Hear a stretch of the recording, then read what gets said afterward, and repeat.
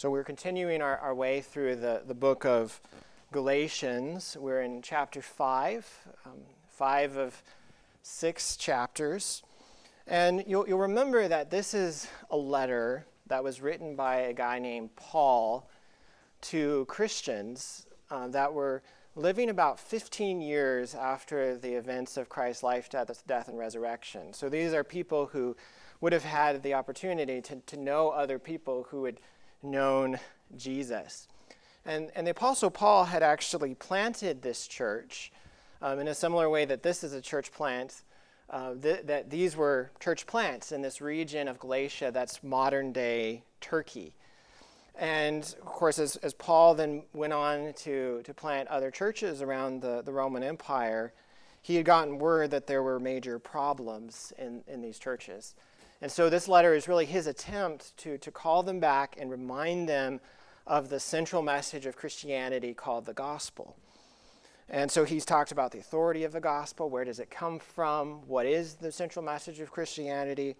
And today we are still beginning and continuing our way through the section where he's starting to try to get really practical and say, what difference does the central message of Christianity, the good news, mean for how we actually live and love others and serve those around us. So if you have a Bible, turn to the book of Galatians, chapter 5. And also there's a pew Bible near you if you don't have a Bible with you. And you can turn to page 975 in that Bible. So again, Galatians chapter 5, beginning in verse 13. For you were called to freedom, brothers. Only do not use your freedom as an opportunity for the flesh, but through love serve one another. For the whole law is fulfilled in one word: you shall love your neighbor as yourself. But if you bite and devour one another, watch out that you are not consumed by one another. But I say, walk by the Spirit, and you will not gratify the desires of the flesh. For the desires of the flesh are against the Spirit, and the desires of the Spirit are against the flesh. For these are opposed to each other, to keep you from doing the things you want to do. But if you are led by the Spirit, you are not under the law. This is God's word. Let's pray. Lord, as we study your word today, I pray that the words of my mouth, that the meditations of my heart would be acceptable in your sight, O Lord, our rock and our Redeemer. Amen. So you'll notice that Paul has been talking a lot about freedom, and especially if you've been here over the past couple weeks, this seems to be the theme of basically every message that we've had, at least connected to freedom. And we see it again here in verse 13. If you look there again, Paul says that for you were called to freedom, brothers. And he's not talking about some kind of political freedom or freedom as we might think about the American dream or something like that. But what he's saying is that we have been freed from endless rules and ceremonies to try to earn God's favor, that the message of Christianity, the gospel, sets us free. And that's what he meant back in verse 1 of chapter 5 as well. He said, for freedom, Christ has set us free. Stand firm, therefore, and do not submit again to a yoke of slavery. So again, we've been set free. So don't go back to slavery. And then he even says it in the last verse of our passage today in verse 18. He says, but if you are led by the Spirit, you are not under the law. That you have been set free from the law, from rules, from ceremonies as our way of working up to God.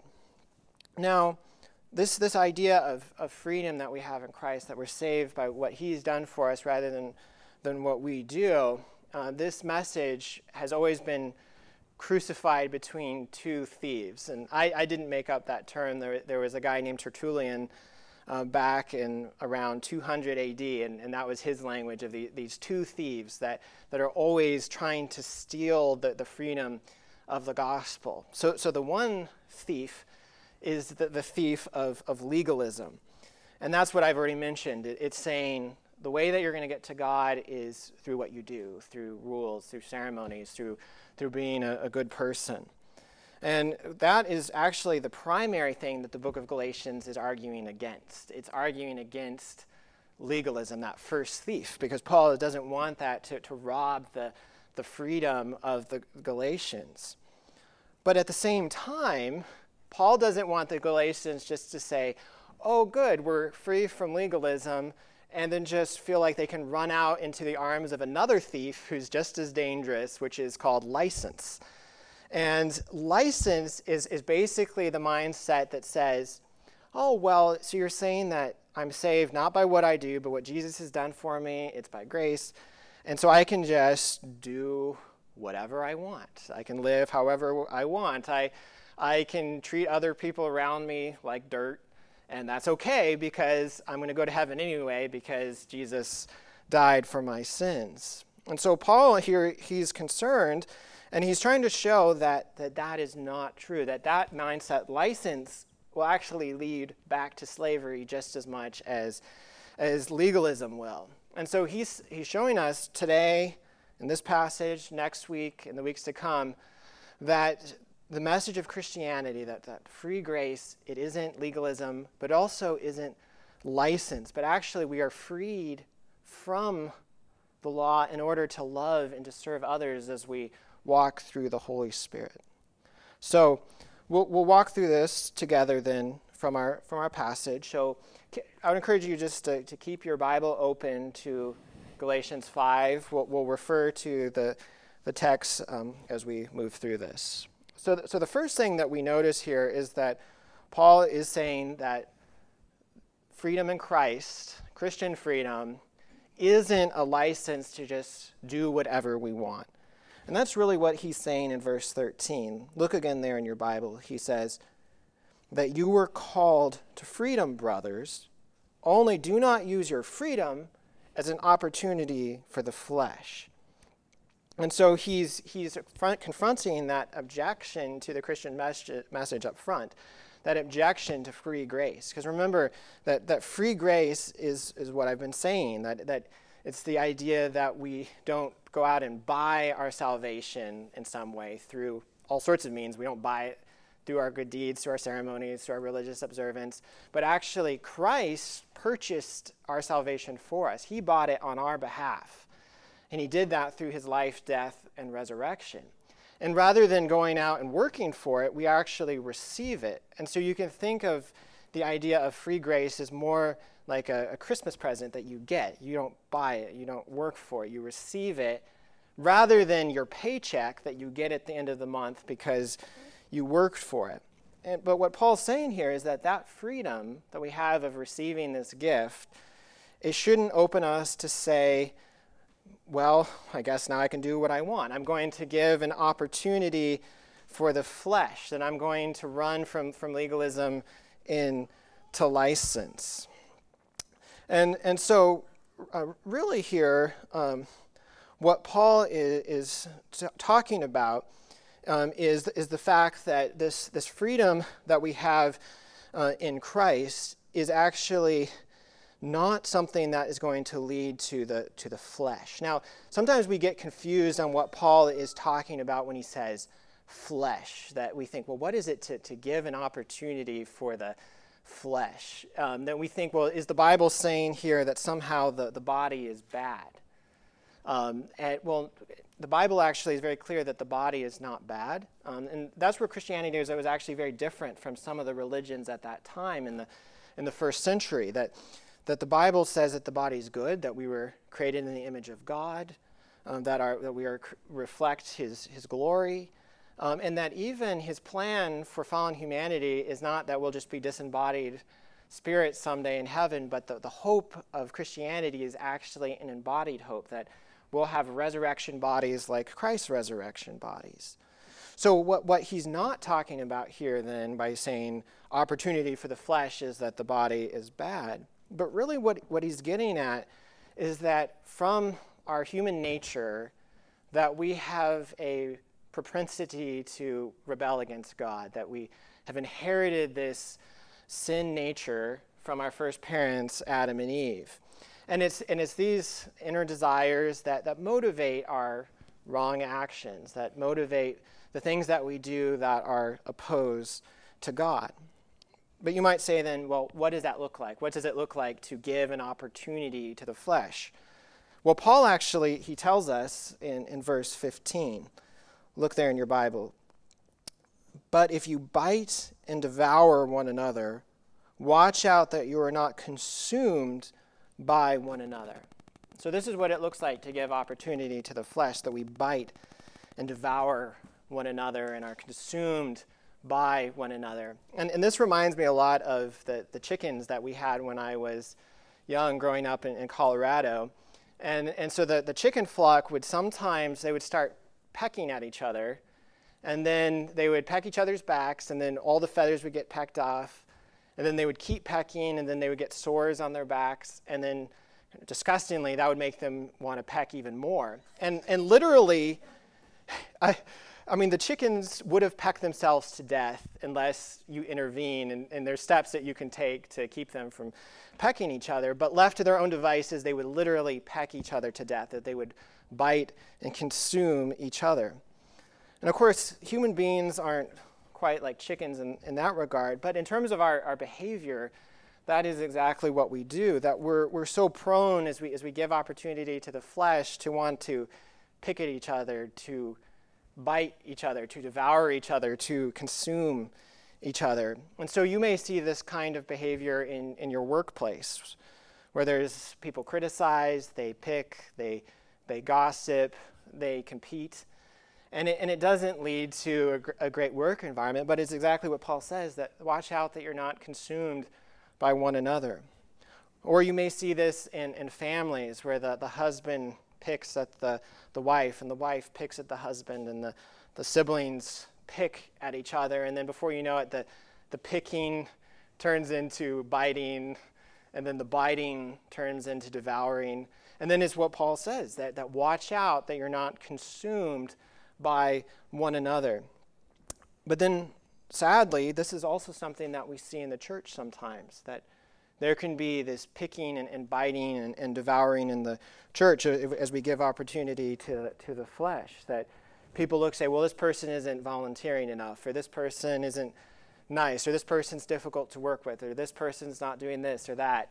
And the church can follow that same kind of pattern where the picking turns into biting, the biting turns into devouring, and then it ends in death. And this is actually described really well by a pastor named Phil Ryken, who pastored a church in Philadelphia for many years, 10th Presbyterian. And it's in his commentary actually on our passage. He says, when the Galatians traded liberty for license, so there's your two thieves, when they traded liberty for license, it turned out to be a license to kill. Conflict in the church is a kind of spiritual suicide. Sin is always self-destructive, and the sin of divisiveness inevitably leads to the destruction of the church. It means the death of Christian witness and fellowship. And I think that is exactly what Paul is saying in verse 15, that watch out that you're not consumed by one another, that if you're picking at somebody else, biting others, that eventually you're going to be bitten back, and it's going to lead to death.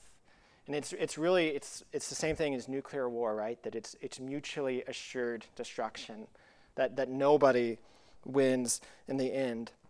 And I think that often we think of the picking and the biting and giving opportunity to the flesh as a kind of freedom, where we say, well, I'm just standing up for my rights, or we say, well, I'm just going to give that person what they deserve. I'm just going to finally let my mind, come out and express myself, or I'm just so fed up. And it's the same thing as the Frozen song, right? We just say, just let it go, right? I'm not holding back anymore.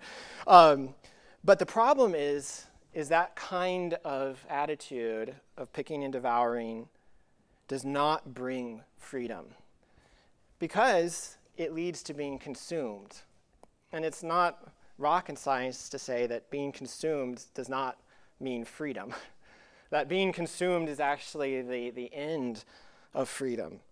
And so if we use the freedom that we have in Christ to move back into this kind of slavery, of biting and consuming one another, that we're missing the very purpose of why Jesus came, that he wasn't bitten and devoured and consumed on the cross for us so that we can turn and bite and devour and consume others, that he went to the cross and paid the penalty for sin so that actually we can be free.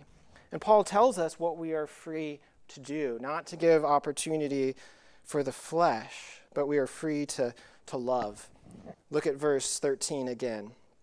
He says, "Only do not use your freedom as an opportunity for the flesh, but through love serve one another." And so you can see really the irony of what Paul's saying here, that what is freedom? What does it look like to live the Christian life of freedom? Well, it's not just getting our way, but it's actually serving others, to become a servant of those around us through love. Because when you are able to love your coworker, to serve him or her through love, that you're not giving up freedom, but in many ways you're expressing freedom, because you're not a slave to the desire to always be right, or the desire to always seem successful, or the desire to try to have the best life you can have right now. That you're freed from that desire so that you can actually love and serve those around you. And to illustrate this, I came across this article this past week about this woman who 37 and had a spinal stroke, and it left her unable to move from the waist down.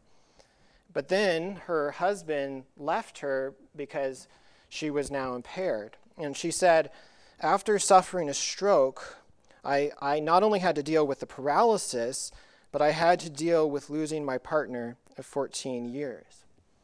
Now, the husband may have thought, I'm expressing my freedom here because I didn't choose to have a life where I'm going to be restricted like this, where my desires are going to be restricted.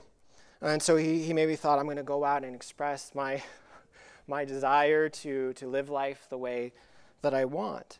But in reality, by giving opportunity for the flesh, that he was actually expressing slavery. He was expressing slavery to this desire of the flesh for freedom and autonomy that is opposed to service and love.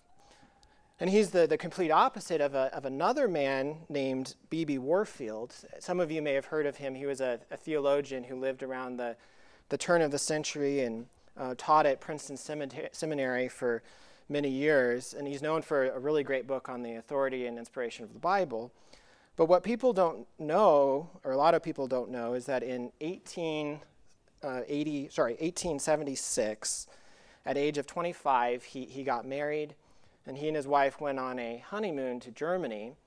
And on that trip, his wife was struck by lightning and led to her becoming completely paralyzed.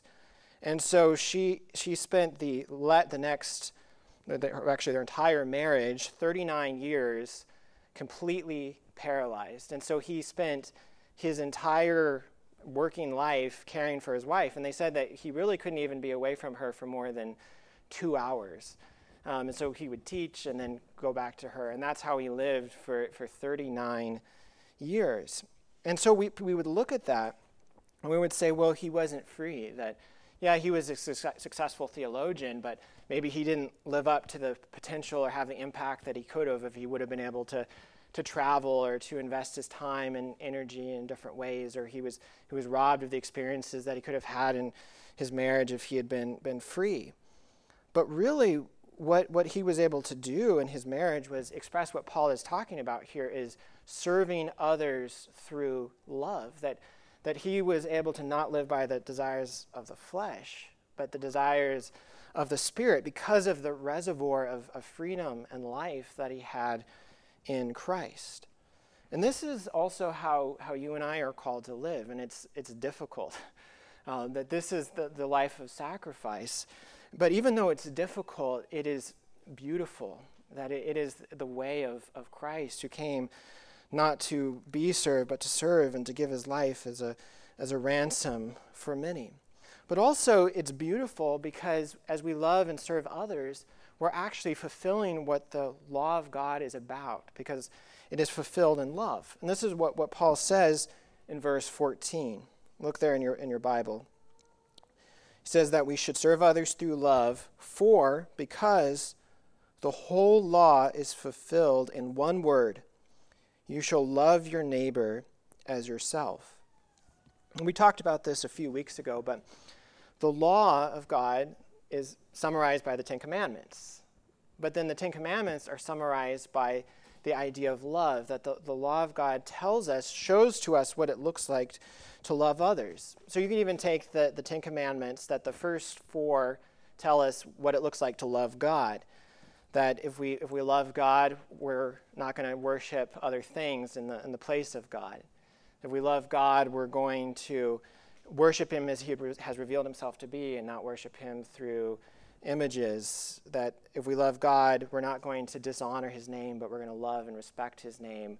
We're going to set aside time for worship and to praise him. And then the other 6 commandments tell us then what does it look like to love others practically, that we'll honor our father and mother, we'll seek to, we'll not murder or even hate or dishonor life around us created in God's image, that we won't objectify people sexually or commit adultery, that we won't take what belongs to us, that we will love truth and seek not to lie, but be people of truth, that we will be people who give thanks for what God has given us, but don't covet the things around us. And so you can see there that if somebody were to do all of those things perfectly, that it would be love.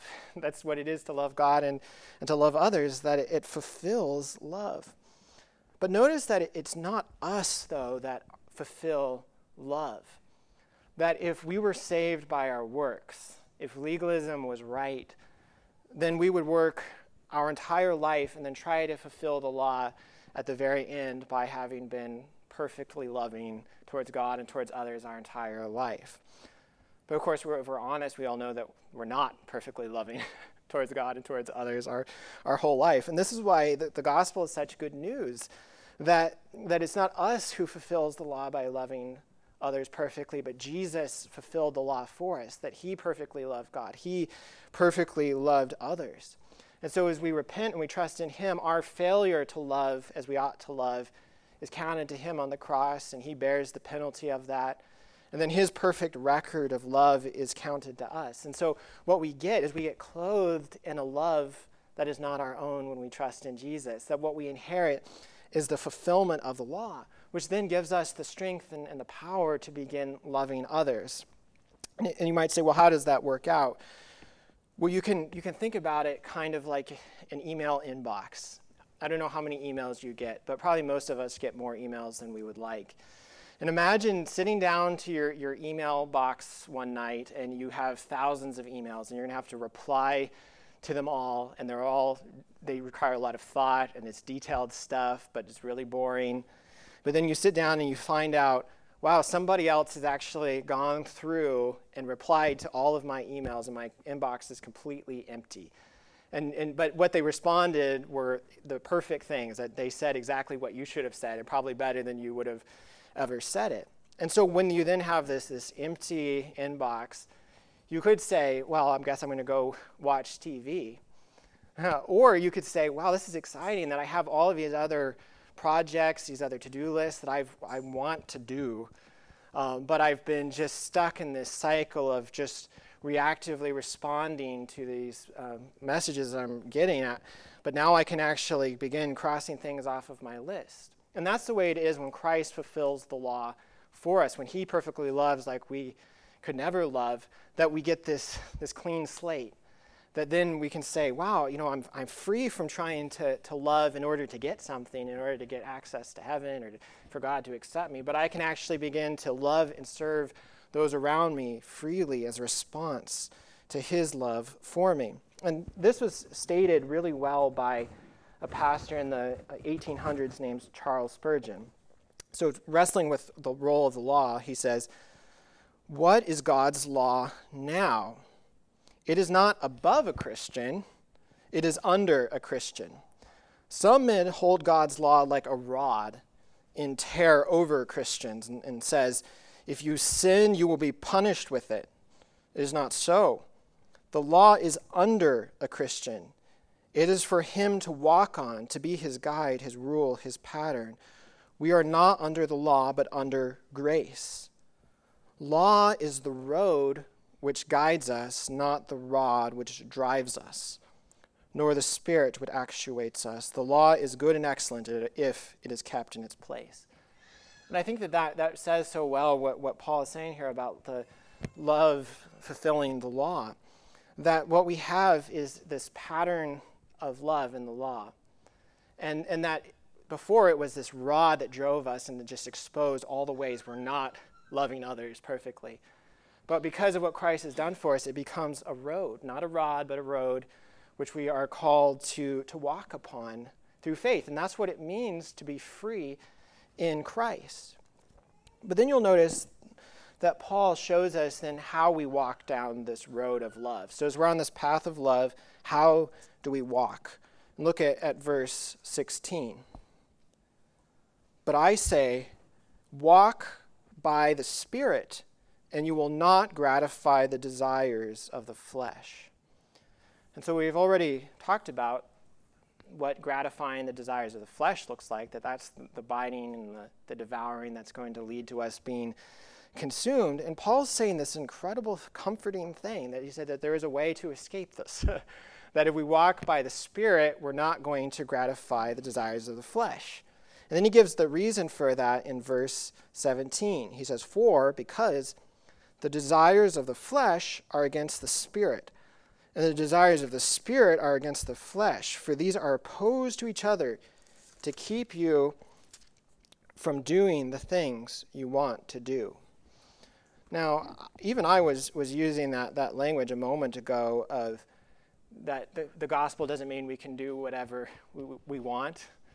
But Paul actually states it in the opposite way, that it's actually the flesh that keeps us from doing what we want to do. That in Christ, what we desire is to love and to serve.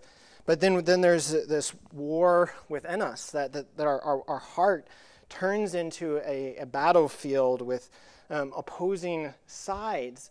And he's saying that they're at war with one another, but yet if we walk with the Spirit, that we have a way forward. And you can think about this kind of like somebody who starts experimenting with drugs, right? That somebody says, I'm free. I'm free to take this drug. It's not going to hurt anything. I'm going to stay in control of myself and my life. But then they soon find out that what they thought was freedom actually turns into an enslaving desire of the flesh. That they are addicted to the euphoria and can't escape as much as they might try. But then think about this person has a child and begins to say, I really want to be there for this child. I want to be a good parent. And so then suddenly there's these two warring, opposing desires at work in the person. There's the desire for the drug that is powerful, and there's the desire to be a good parent. And that these are waging war, that one is going to win and one is going to lose, and that they can't coexist very long in the same person. And so the person decides, okay, I'm going to begin the conflict. And that's actually where the conflict really begins, because now they're having to fight something where they weren't before. And so they try to quit, but it doesn't work. They go back to the same behavior. They try again, but this time they check themselves into rehab and put people around them who actually help them do the things that they want to do, but that they also don't want to do. And that's the way it is for us to walk the Christian life, that we're we're called to do the things we want to do, which we also don't want to do. And the Holy Spirit is the one who comes alongside of us and who first gives us even the desire, because in and of ourselves, we're addicted to sin. That's what sin is. It's a form of addiction where we desire this and we can't go away from it. We desire what's opposed to God. And like somebody who's wrapped in addiction, we can't just make a decision, I'm just going to now desire something else. But the Spirit comes, brings us from death to life, and we begin to see our sin for what it is and where it's leading, that it's leading to death. And we begin to see the holiness and the glory of God, and we begin to see the beauty of Christ and the fullness of what he has done for us on the cross. And we begin to desire to have not to gratify the flesh, but to live by the Spirit, and to have our lives be something that's going to point and glorify God rather than being about ourselves. And it is at that moment that the battle begins, that the conflict within us starts. And so that really casts light on what Paul's saying back in verse 16, where he says that I say, walk by the Spirit, and you will not gratify the desires of the flesh. Because if we try to wage this war and enter this battlefield by our own strength, that we are going to fail each and every time. But if we enter it with the strength of the Spirit, that we actually can walk and have a way through the battlefield, because actually the victory is assured through Christ. And you may have even seen the movie Wonder Woman. There's a scene where it's World War I, and there's the no man's land between the two armies with the trenches, and she leads the army up out of the trenches across.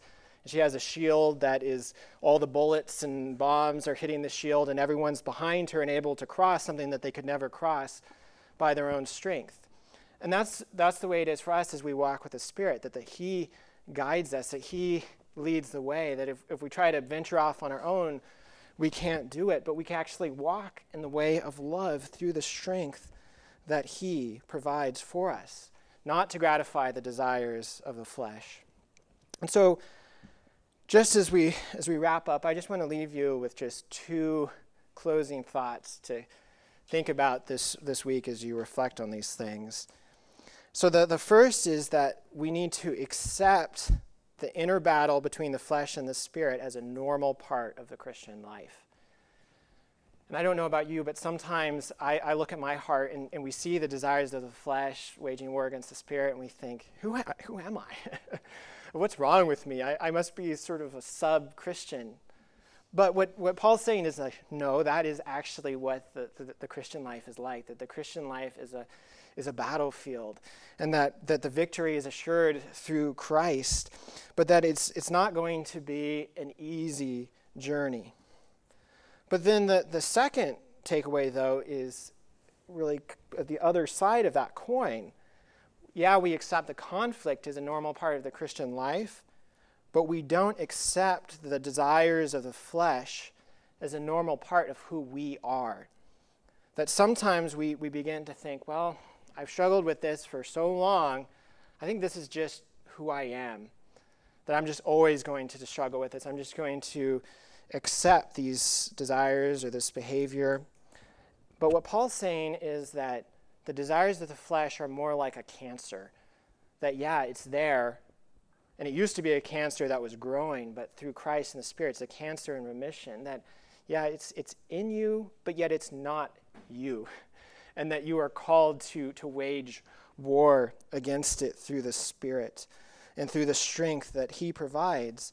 And as that war is waged, the outcome of it is so beautiful, that it's not a war like other wars that we see, but it's the war to love others, the war to serve, the war to put on the whole armor of God. And I'll leave you with this from Ephesians 6. The Apostle Paul talks about this battle, and he says, put on the whole armor of God, that you may be able to stand against the schemes of the devil. For we do not wrestle against flesh and blood, but against rulers, against authorities, against cosmic powers over the present darkness, against spiritual forces of evil in the heavenly places.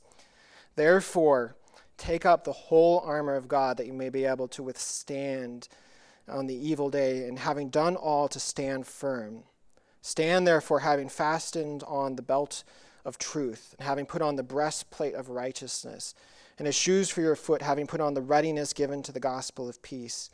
And in all circumstances take up the shield of faith, which you can extinguish the flaming darts of the evil one, and take the helmet of salvation and the sword of the Spirit, which is the word of God, praying at all times with all prayer and supplication to the end that we may persevere, making supplication for all the saints. So this is freedom. This is what it looks like, not to give an opportunity for the flesh. We're not freed to live how we want, but we're freed to live how we want, to walk in the way of love and service through the Holy Spirit. And it is really that love, that work of God for us, that fulfillment of the law that Christ did that we see here, that as we fail to live up to God's standard, we should have been the ones broken, the ones consumed. That's what we justly would have deserved. But Christ took what we deserve in our place. His body was broken for us. His blood was shed. And he didn't do it so we can go and bite and devour, but he did it so that we can then walk in the way of love, being guided by the Spirit, leading the way through the battle.